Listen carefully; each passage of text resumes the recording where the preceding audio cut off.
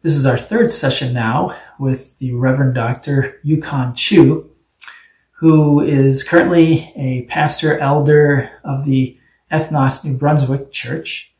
And him and his family live in Highland Park. He has 2 daughters. And also he is the director of the Ethnos Network, which is a resource to churches and different initiatives all over this world that try to encourage believers to form and grow churches with the hopes of serving the community in a holistic way and creating multi-ethnic, safe spaces. So for people of all backgrounds to explore issues of life in light of Jesus. It's pretty exciting. And so without further ado, here's Pastor Yucan. Hey, Cornerstone. It's good to be back with you again for this final conversation. It's been really a privilege just to walk with y'all in this series, Reach One, Teach One. I hope you've enjoyed the conversations from the last 2 sessions. Today for this final session, I am really honored, and I hope you feel honored too, that my friend, my brother, my colleague Carl is here. Carl is one of our pastors in the Ethnos Network in St. Paul, Minnesota, and is just a really amazing brother, but really amazing that he's here. This was not planned for, but things worked out. But he's here on a day like today because this issue of discipleship and reaching one, teaching one, and specifically the topic of our last session here. How do we ultimately bring people to Jesus? How do we bring Jesus to people? Like, how does this actually finally work out? Where people get to encounter Jesus through us. Yeah. It's a passion of Carl's. I mean, it's not just something he says he's passionate about because he's a pastor, but he's this is his thing. Yeah. And so I'm actually really excited that Carl is here to be with us. Carl, tell us about this, man. Yeah. Well, before that, I want to just honor and thank Pastor Jeff and Cornerstone Community Church for having me. I really feel like I'm blessed to be able to share this with you guys, not knowing you. This is just something I believe that the Lord wanted to happen. And so as we talk about reaching one, teaching one, which is the belief in the gospel in any circumstance. I mean, you hear stories about people picking up testimonial books like The Cross and the Switchblade and starting their own teen challenges. You hear about missions all across the world and how all of a sudden somebody will pick up a Bible and churches will just spark.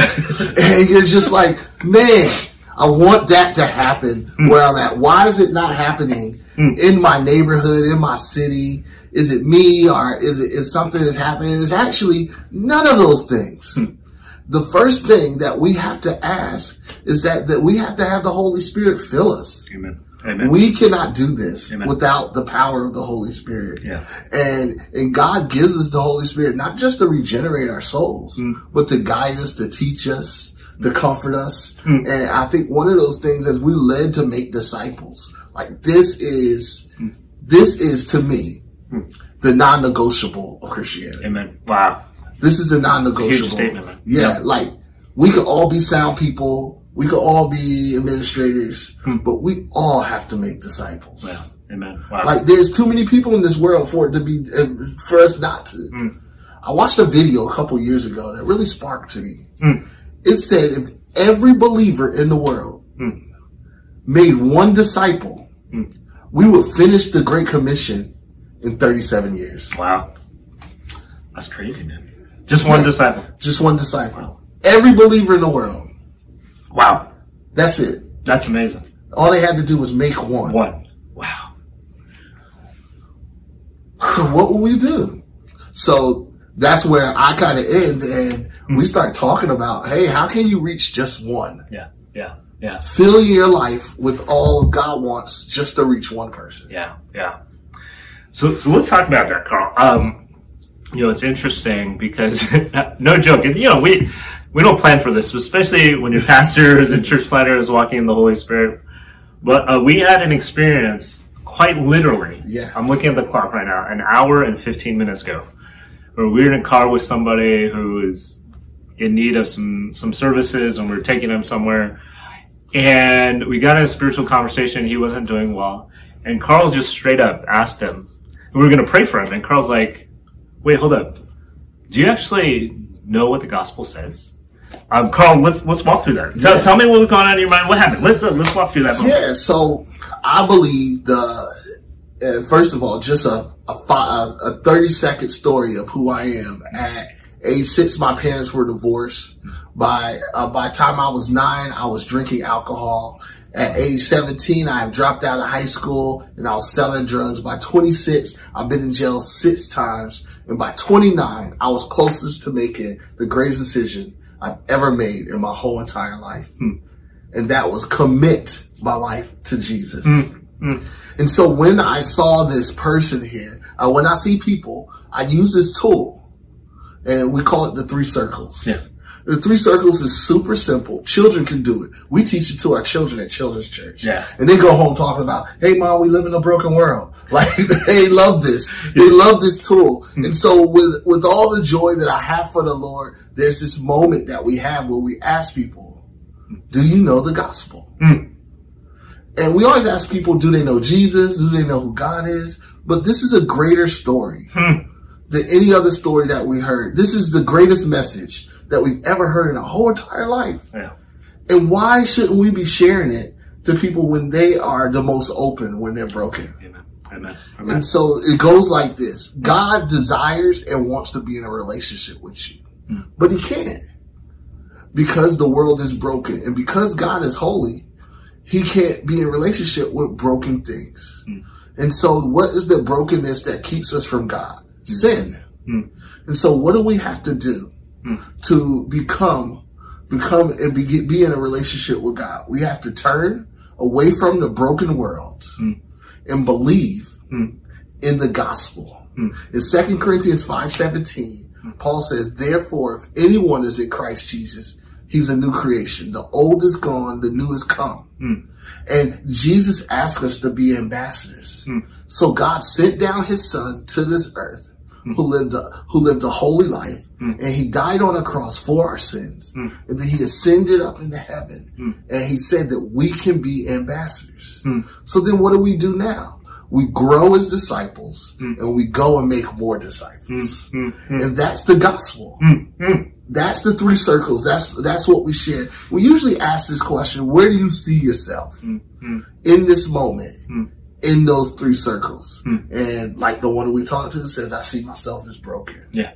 Yeah. So what's his next step he has to do? He has to turn. Yeah. And believe in the gospel. Yeah. He knows it because he's already heard the next step. Yeah. Yeah. So which is beautiful about the 3 circles. Yeah. And so I think today, as we talk about reaching one, how do we share that story over and over and over again? Yeah. Yeah.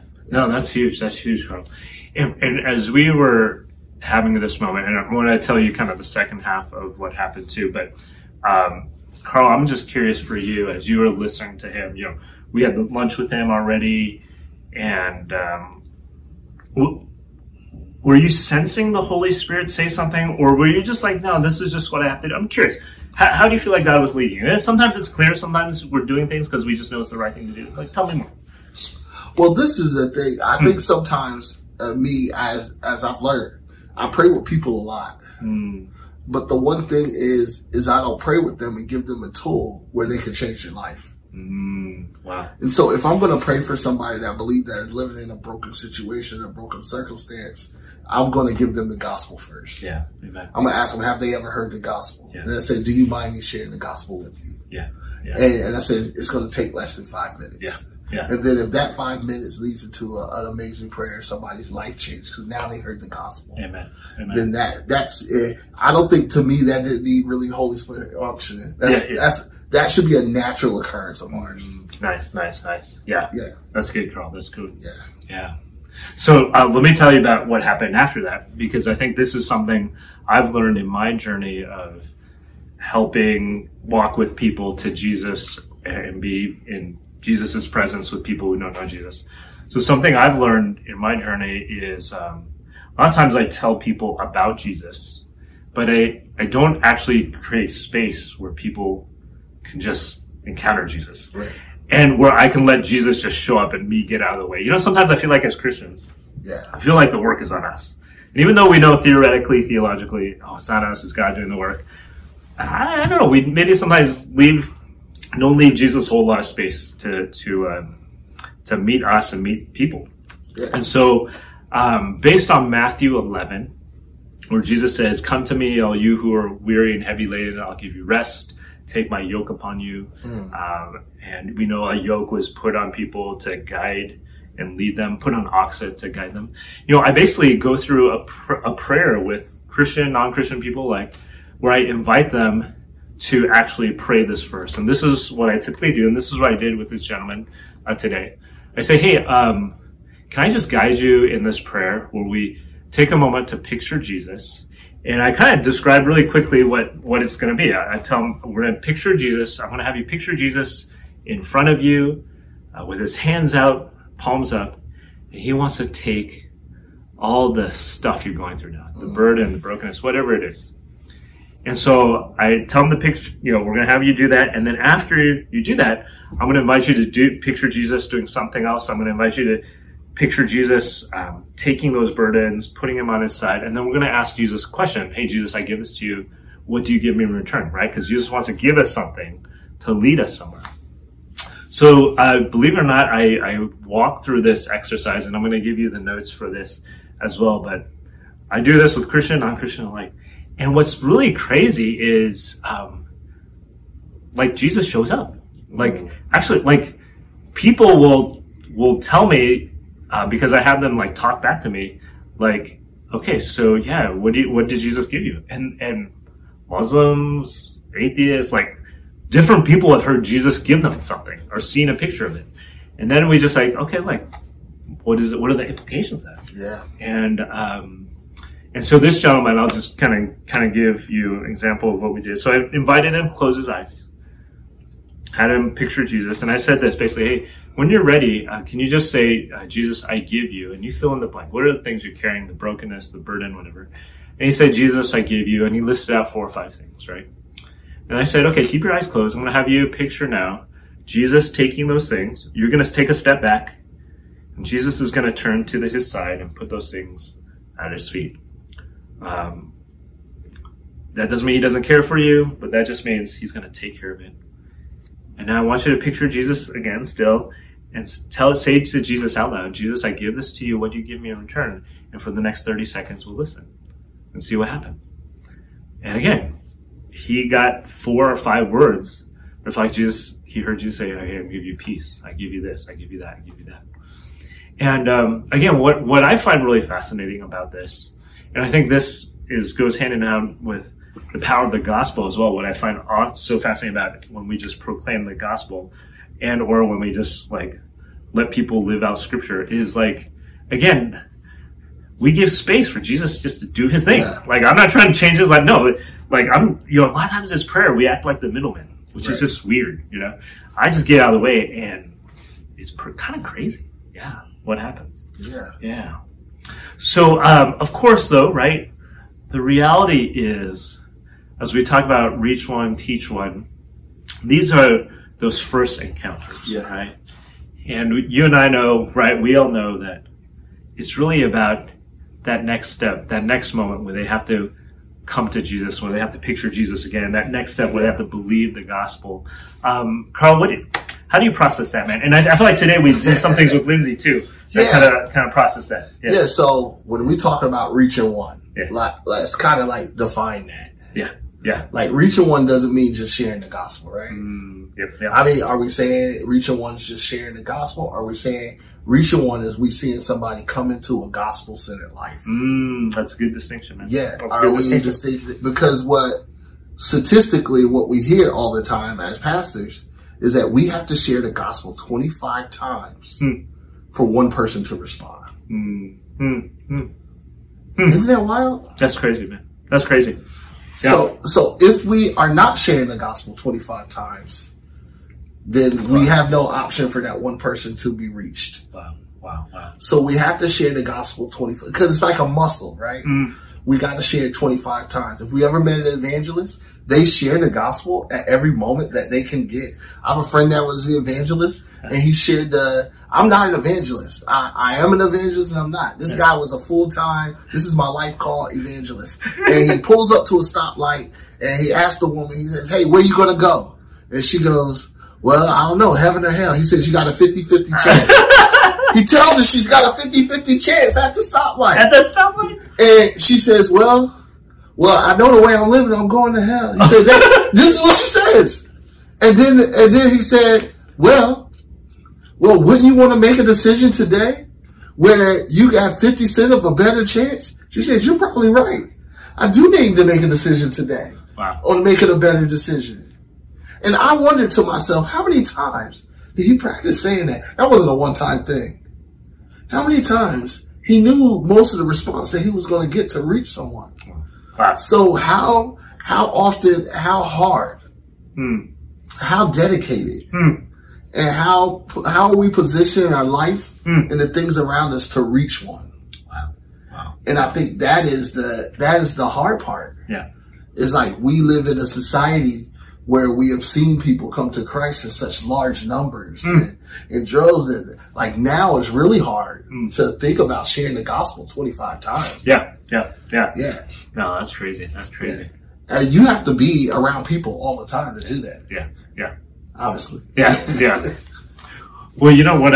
That's a good word, Carl. We need to think about that one for sure. Yeah. I thought what was interesting with this gentleman as we were processing with him, you know, because he was in the middle and he still will be in the middle of some really challenging things. Yeah.